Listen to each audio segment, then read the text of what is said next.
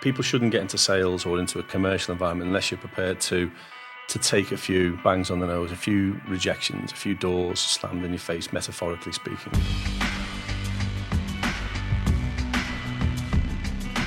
Welcome to the Step Change Podcast with me, Mike Foster, the Entrepreneur's Mentor. Now, my podcast is a series of thoughts to help you with the development of your own business and to make that step change often needed.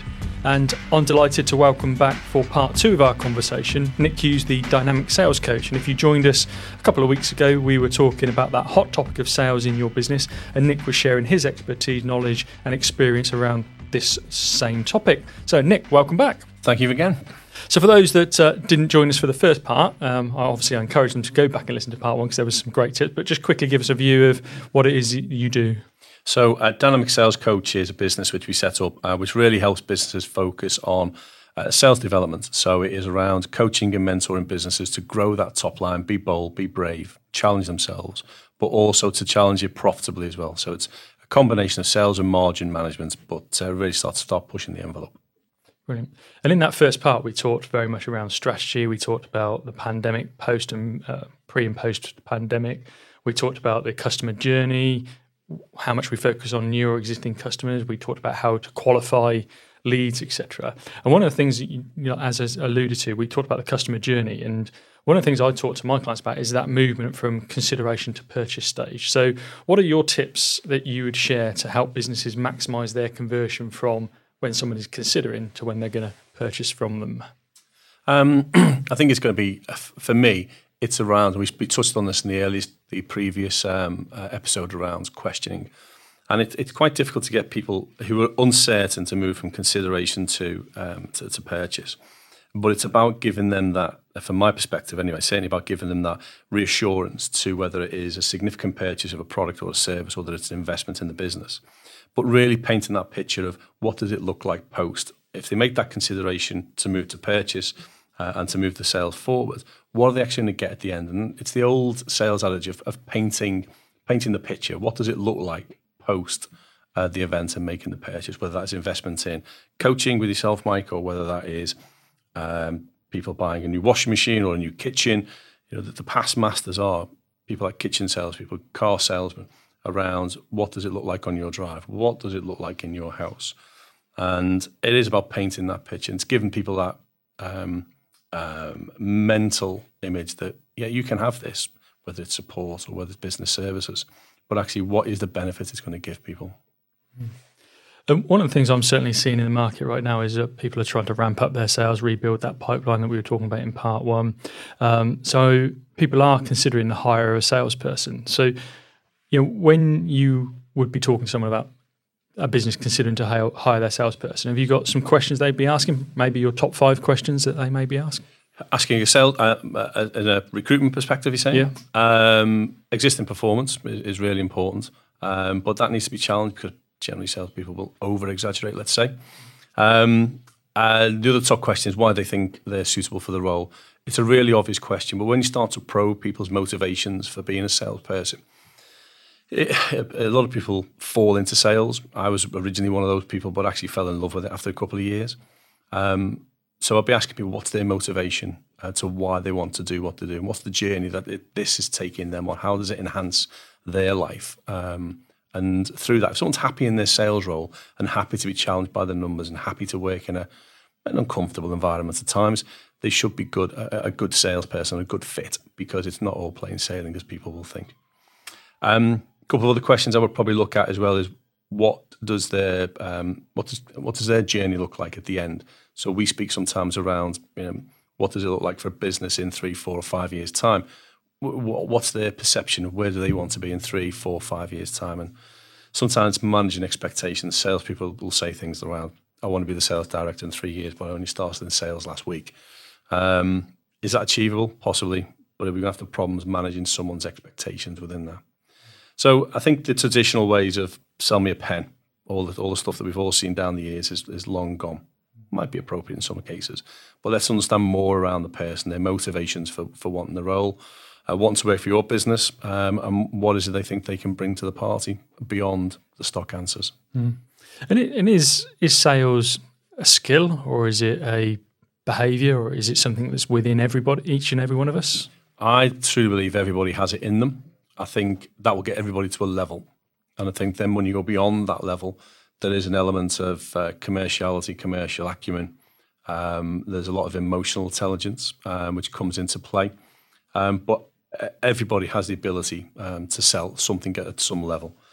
And yeah, it can change quite dramatically within people's careers. You can have people who hit mental blocks as a salesperson, usually because of how they've been managed or coached, but then unearthing their moments or the bit that makes them who they are, then they start to flourish again. And I've seen this with a couple of people where they've been managed or coached in a particular way, and all of a sudden they've gone from being an average performer to a fantastic performer. Some of it is confidence-based, some of it is about other stuff, but emotional intelligence plays a huge, huge part for me, for the people who are exceptionally good at it, people who can see and read situations and also manage themselves within those situations as well. A couple of weeks ago, I had the guests were Sally Green and Sam Burkett, who have their own podcast, Marketing Meanders, and you were a guest on their podcast as well a few months ago now, which was one of the best podcasts I've listened to for a long time. And in that, you talked about the relationship between the sales team and the marketing team. Mm-hmm. So can I just get you to just expand on that a little bit in terms of how you see that? My love-hate relationship. So I was a self-confessed hater of the marketing team up until about 12 years ago maybe. They produced lovely fluffy things, wasted a lot of time, spent a lot of money on it. And then I had a bit of an epiphany with a business I was working in. Fantastic marketeer came in and really started to align sales and marketing working together. It's probably one of the few businesses, if you listen to the podcast, I think I reference it's probably one of the few businesses I've seen or worked in where it really did start to align. And this was around the time of the recession, and actually that business came out of the recession with greater market share than what it went into the recession with, and took market share away from its clients, obviously. But in relation to the general relationship between sales and marketing, I refer to it as this sort of broken relationship where, in theory, they're on the same path, they're on the same trajectory, but at different times. So marketing will be working at a much faster pace, further out on a timescale, and sales are working much closer to the quota and the budget in that month and in that quarter. How do I see that evolving? I think over the last certainly 7 or 8 years, excluding the pandemic, it's been difficult to see this. There's been this emergence of the sales and marketing manager team. As we've gone through the pandemic, what I've seen, and I've been exposed to myself as a purchaser, as an end user, is much more agile salespeople and marketeers who are rolled into one. If you can find that skill set in one person, and I don't think it exists off the shelf, it has to be rolled into one. That's where the real powerful opportunities lie for individuals, but also for businesses as well. Because you've got that alignment between the two, and it's difficult from a salesperson perspective to sometimes get that. Yeah. And I've certainly in my own experiences seen the actually sometimes the different goals that the marketing team have got their campaign, what they're trying to strive in terms of maybe bring leads into a funnel that the sales team aren't necessarily going to be able to manage in terms of that time frame. Like, interesting you say about the different timelines, etc.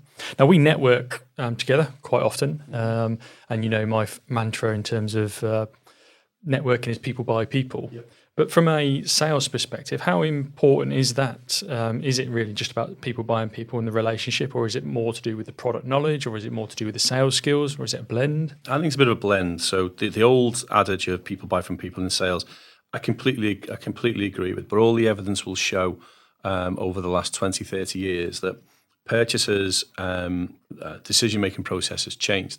And actually the relationship-led, and I'll clarify this in a second, a relationship-led sales tends to be the most abused relationship in the commercial world, either way, either by the salesperson or by the consumer.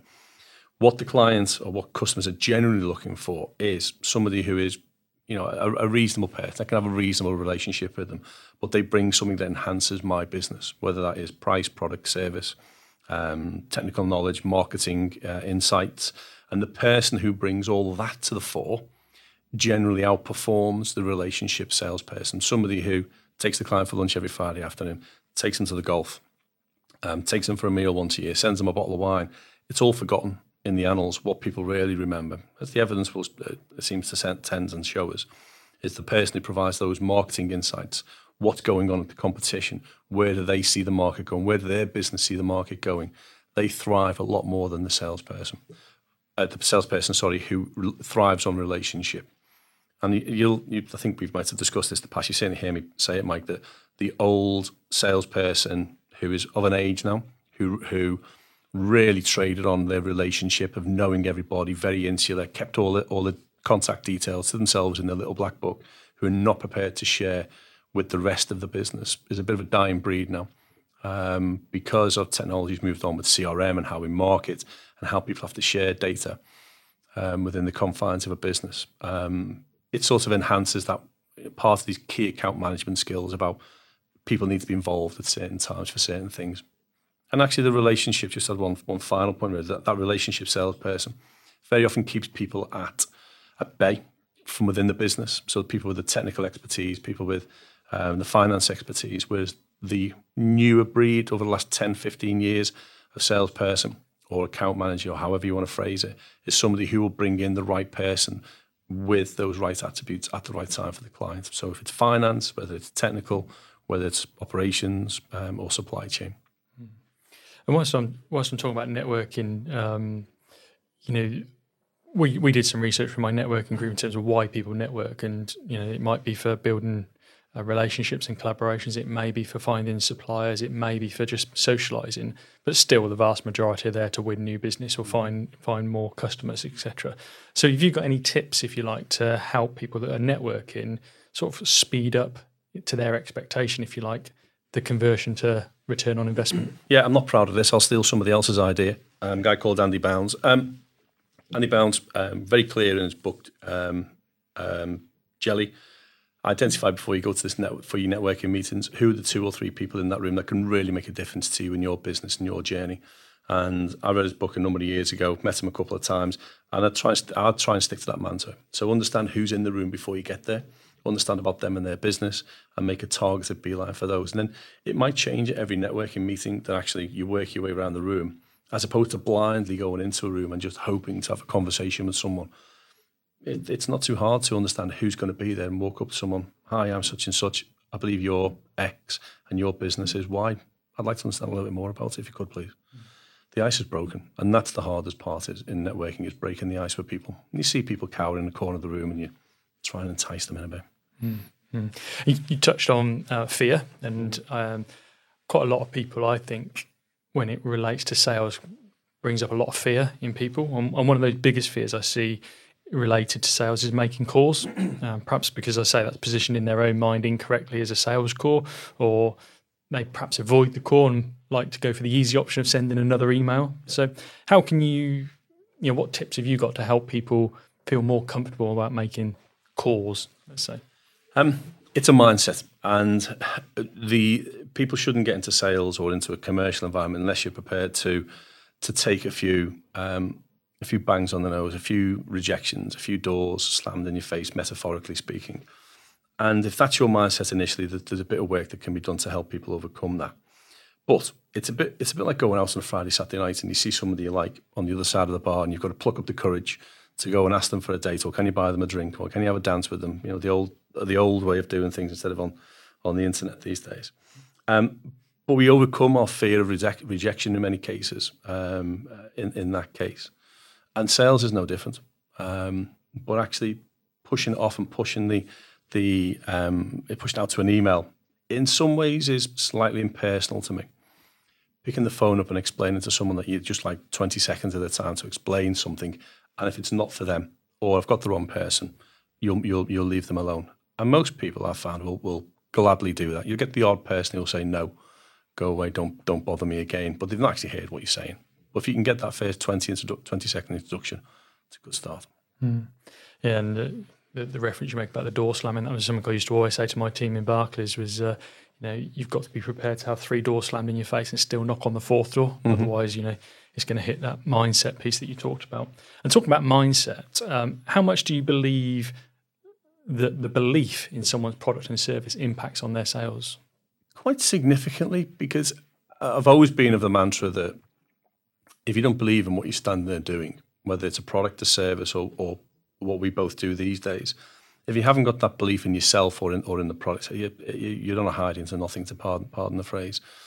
It makes the job really difficult. Your mindset is in the wrong place. As soon as you get out of bed in the morning, you've got to enjoy it. Whether you're selling cars, water, tables, microphones, whatever it is, it's got to be your passion. Because once it becomes your passion, it becomes so much easier to do. And you can see this with people really engrossed in what they do. And people's passions change. So it could be glasses today, it could be cars today, but then things change and you progress into different avenues and different experiences. But I think unless you have a real passion for the product or service that you have, you will struggle. And people can see that. Customers can see right through. You're just here to sell me a box, a service, and then move on. Whereas you really, truly believe in what you do, people pick up on that. Yep. Yeah, I see that all the time. Oh, we're coming towards the end of part 2. So again, may need to be part 3 in due course. But just to finish off this episode, what tips would you give to people to improve their sales in the future? Number one, clearly identify who your market is and your customer. And we talk about advertising sales from time to time. And we work quite hard with clients about who is it you really want? Who is your ideal customer? Research where that ideal customer is and how they operate. Create a plan, whether it's a sales plan or whether it's just a one-page presentation of how your business can solve their pain or their pain points. And then be bold, pick the phone up, go and see someone, knock on a few doors, metaphorically speaking, in this world where everything is digital or significantly digital these days. And I wouldn't say pester, I don't like the word pester, but be professional. And if somebody is not responding to you, okay, change your approach and politely say we'll move on elsewhere. Fantastic. Well, thanks, Nick. Thanks for sharing your further advice with us in this part 2. As I say, if people missed part 1, there's loads of value to tune back into that one a couple of weeks ago.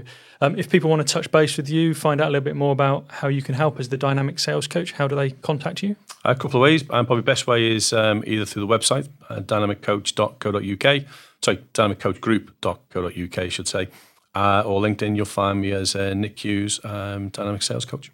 Fantastic. Well, thanks again, Nick. And do you recommend to the listeners that if you have some need of some support with your sales strategy or your coaching of your team, then please do pick up the phone and have a conversation with Nick. Great. Thank you very much. So you've been listening to the Step Change podcast with me, Mike Foster, the Entrepreneur's Mentor, and as you've heard, my guest, Nick Hughes, the Dynamic Sales Coach today.